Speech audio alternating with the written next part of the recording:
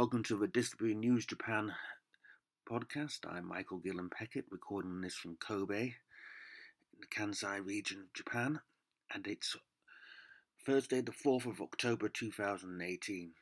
If you're new to this podcast, then this is a podcast hosted by me about things to do with disability in Japan that's been in the news this week. I read out a news article, sometimes one I may have written actually, or an article I've created myself from other sources in the news. This week it's going to be about forced sterilisation, and specifically a civil case that's just started at the Kobe District Court of a couple, but specifically the man in the couple who was sterilised when he was very young under the so-called eugenic protection law. This is a civil case. It's suing the government for infringement of his human rights. And it's of particular interest because it's been very difficult to get hold of records in Hyogo Prefecture of forced sterilizations that occurred from the 1940s to 1996. There was a law called the Eugenic Protection Law, which made it possible for the government to forcibly sterilize disabled people. But it's particularly difficult to get hold of this information in Hyogo Prefecture, partly because it had a very strict and odd law about when doctors and other medical professionals could get rid of the records of patients. Remember that Japan essentially works to a federal system. So there's a national law, obviously, but different prefectures sort of install or execute the law differently. So maybe Hyogo Prefecture decided it should keep the records for X number of months and years, but Tokyo thinks it should keep them forever or whatever. And so this is a very important case because of that, because it's been very difficult to find any records of any cases really in Hyogo Prefecture compared to the rest of the country, at least. And so this promises to be a landmark case, really. And it's only in pre-trial hearings. What we have here, what this article is discussing, is really as a result of the hearing to decide whether there should actually be a court case. And it seems the answer is yes, there should be a court case. And it won't actually be heard. The case won't actually be done until December, says a friend of mine who was actually in the courtroom. So, I'll read out the article, written with extracts from the Asahi Shimbun, October the 2nd, 2018. According to the former eugenics protection law, people were compelled to undergo sterilization surgery due to disability and mental illness. Now, some of those people are suing the Japanese government. At the Kobe District Court on September the 28th, two couples with hearing impairments sued the country for compensation. Hyogo Prefecture was one of the prefectures that was particularly aggressive in sterilizing surgery when compared to the whole country. Regarding this case, reporters browsed old documents from Hyogo Prefecture. And I quote, "The feeling that I want children who are unfortunate not to be born is not only a mother's wish, but also everyone's wishes." At the beginning of the collection of materials prepared by the Hyogo Prefectural Government in 1966, the director of the Prefectural Health Department at the time found such a sentence. In this year, the prefecture began pioneering a scheme that would affect the entire country and started the "Unfortunate Child Should Not Be Born" exercise. Disabled children and children with genetic diseases were viewed as unhappy children, and the prefecture promoted measures in favour of forced sterilisation surgery. The policy of Hyogo Prefecture at the time clearly states the policy was to seek medical assistance from physicians to aggressively perform eugenic surgery by doctors' application and guidance awareness of stakeholders. It was also recorded that a system to subsidise the cost of forced sterilisation surgery was introduced depending on the type of disability. The 70-year-old couple who had filed a lawsuit against the Kobe District Court said their husband has undergone sterilisation surgery before their marriage. It was exactly in the middle of the exercise. The governor of Hyogo at the time was Masahiko Kanai, now deceased, and he was the former Minister of Home Affairs. The idea of an unfortunate child should not be born exercise became a kind of movement. During Governor Kanai's time in office, he visited Shiga Prefecture's severely disabled and mentally disabled children's facility, saying, "I forgot to smile or go around. I was deprived of pleasure by the miserable figures I saw." According to the same booklet about the eugenics policy, Governor Kanai himself stood at the head of the movement, and in 1969 the actual situation of the measures were played out to, or reported to the Showa Emperor. Among the books touched on the situation at the time, it says, "I'm already trying to spread to a national movement."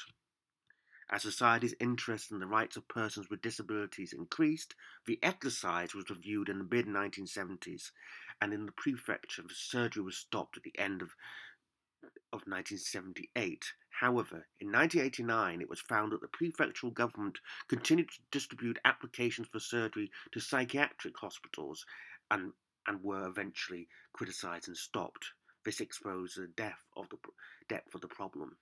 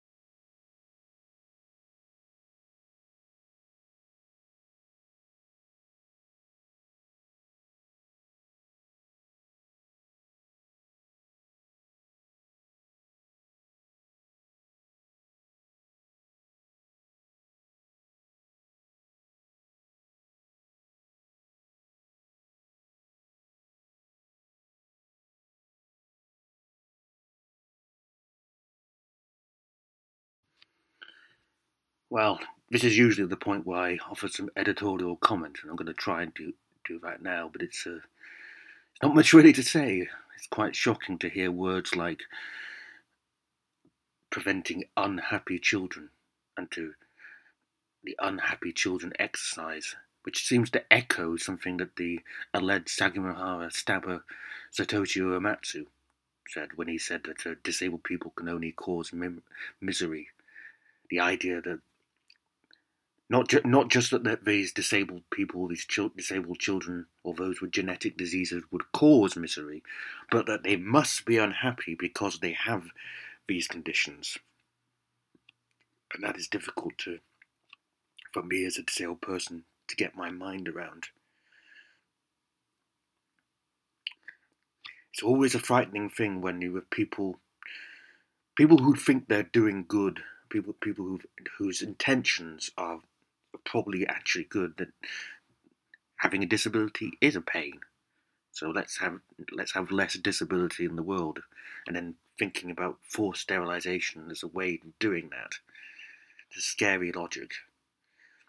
Although we have to provide a certain context here, and this is not to apologise for what Japan did in any way whatsoever, but there was one of many things which are remarkable. One thing that always stood out to me when it comes to forced sterilisation was how late in the 20th century Japan started doing it. Countries like Germany and Britain really had their eugenics moments in Germany, obviously in the 1930s and 40s. Britain took Darwin's idea of the survival of the fittest seriously, and yeah, there was always in late Victorian Britain even there were ideas about the perfect species, that maybe getting rid of certain types would be a good thing. This is not a new idea, nor is it unique to Japan. Canada, Britain, Australia, New Zealand, they all had eugenics projects, these countries, at some point. What's interesting, though it's not unique to Japan, is how late it happened, as I said, after the Second World War, and until very recently. So that 1989 seemed to when it trailed off in Hyogo Prefecture, according to that report. So that's the thing that always sticks out to me. Although there's another comment we can make as well here, and it's really a question and a comment, and that's that it does appear that for some of the forced part of forced sterilisation may have been a misinterpretation or misapplication of the law. And as I said, it's a federal system in Japan, so there's a national law. Politicians pass a lawyer has drawn up a law, and it's up to the prefectures to embody it in the institutions, whether it be a welfare benefit, say, that has been passed, saying that all disabled people get so much benefits. Well, it's up to the prefecture to decide what disability is, and different prefectures may, well, some, for example, may decide that they don't consider this being disabled or that being disabled. It's not quite that flippantly done, but how they can change the budgets, they can control the budget, and they can decide who gets what money depending on their disability. It's possible, for example, that it is possible to be considered disabled in one prefecture but not in another. Whether, for example, people with cancer are considered disabled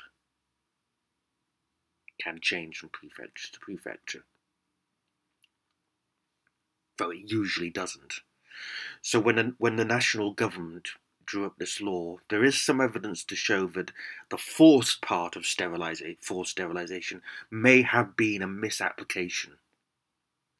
But what was meant to happen was that, and this was something I read in the UMU, it had a diagram of this, and it was that you have a child, you go to the doctors, or it's done very soon after birth, and the doctor says, well, your child has a disability.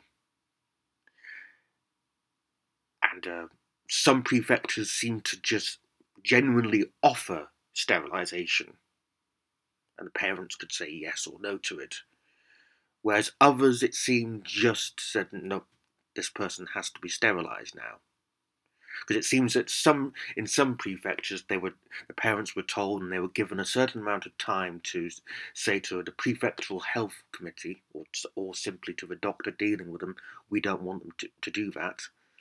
Whereas other prefectures, it seemed, understood the law to mean we have to sterilise, and some didn't even tell the patient or the parents of the intellectually disabled person. They just did it. And it seems the more generous, the more understanding interpretation of what happened, it seems that might have been a misunderstanding of the legal guidance and what the law was actually designed to do. Don't get me wrong, either way it's bad. Either way it shouldn't have happened. But even the government's saying we weren't meant to not tell the patients and not tell the parents. That was not meant to have happened. And in some ways, the more scary aspect is that not all of the cases we know about now, and it's about some 25, I think. We believe that 25,000. We believe that 16,000 odd of those were done without knowledge or consent, or at least without knowledge. Therefore, without consent, because they didn't tell the patient or the parents. But that does leave a good 9,000 where it seems that the parents knew about it and were okay with it. So it wasn't always forced. This does not make it any less scary. Of course, again, phrases like unhappy children. So there's this idea that you are disabled, you therefore must be unhappy. It's such a scary logic. It doesn't make it any less bad, but it does seem that some of these cases, some of these instances, it makes it no less a violation of human rights, but it does seem that it was an error. And it was the lack of oversight and proper implementation of the law that led sometimes to those errors. It's probably why, for example, that of those cases where it was definitely done without knowledge or consent, seems to have happened most in countryside areas, particularly in Miyagi Prefecture and Hokkaido, where it was just simply done, and the patient and parents just simply weren't told anything. They just did it. And that could have been because, well, it may seem rather, I'm not being flippant when I say this, but ultimately in the countryside where you are physically distant from the government, from the municipal and prefectural government officers, it's very, well, put very simply, no one's checking the paperwork, at least not that often. And if you believe that you are implementing the law correctly or doing your job as a doctor correctly, then why would you have to tell anyone? That's why, for me, the more interesting questions, well, they're all interesting, but the articles that I would really like to know about, but probably would never read because the person you need to interview would get into trouble or be very reluctant to give the interview, would be an interview of a doctor describing how they went about the process. Some doctors have explained about how they did it. Those doctors are usually saying how they didn't want to do it, but they were told they had to as the law demanded it. That has been said by one interview. I wish I could find it. But one of the reasons why there may not have been records kept very, very often was because some doctors would have known that whilst it was law, whilst what they were doing was legal, at least potentially legal, it might still have violated their Japan medical ethics boards. Hence, no records kept, possibly, because incorrect record keeping is a far less offence than euthanizing. Well, that did happen too, but sterilising a patient or operating without their consent is a far more dangerous offence for a doctor than not keeping the best of records. Of course, not keeping good records is not good either, and yes, you can get struck off the medical register if you keep doing that. But ultimately, it's not assaulting a patient. So that could be another reason why we can't find records. So yes, to be able to talk to a doctor about what was going on would be great. But also the other thing of an interview that doesn't get talked about a lot is those 9,000 some patients cases, most of them when their parents were aware that they were being sterilised and seemed to be okay with it. Because this is what's interesting to me, terrifying and interesting, is that giving credit to the government, they're saying, well, this was wrong, it did violate human rights, and we're now going to fix it. And they do seem to have the government seem to have made a point of trying to correct this. They've been saying a few months ago, the government held a press conference saying, we're going to put some money aside, we're going to deal with the court cases. We're going to have a fund to try and deal with these cases. They were before they actually come to court, and they seem to be making good on their word. It's taking a long time to get through the courts, and they set up a fund. They're looking to set up a fund. They need to determine the amount. The cynic will say they're trying to preempt legal judgment. The government doesn't want to be found guilty of something, and I'm sure that's part of it. But it does show a willingness to do something about it. But it does beg that question: why did we decide it's wrong right now? Why was it wrong now, but it wasn't in 1947? Or 1950s, 60s, 70s, and 80s for that matter? Well, I don't have an answer for that. So all I have is questions, and I'm trying not to speculate too much. But everything I've just mentioned, this has been asked in editorials and in Japanese newspapers. Why now? Why start dealing with the problem now? Yes, partly because the court cases are being brought, but the government is really trying to be proactive about it, and I give both credit and I ask why. But also, I would love to ask those questions of doctors and, to a certain extent, of the parents and guardians of the disabled people. Of course, I have a lot of sympathy for those who simply weren't told that was what was going on.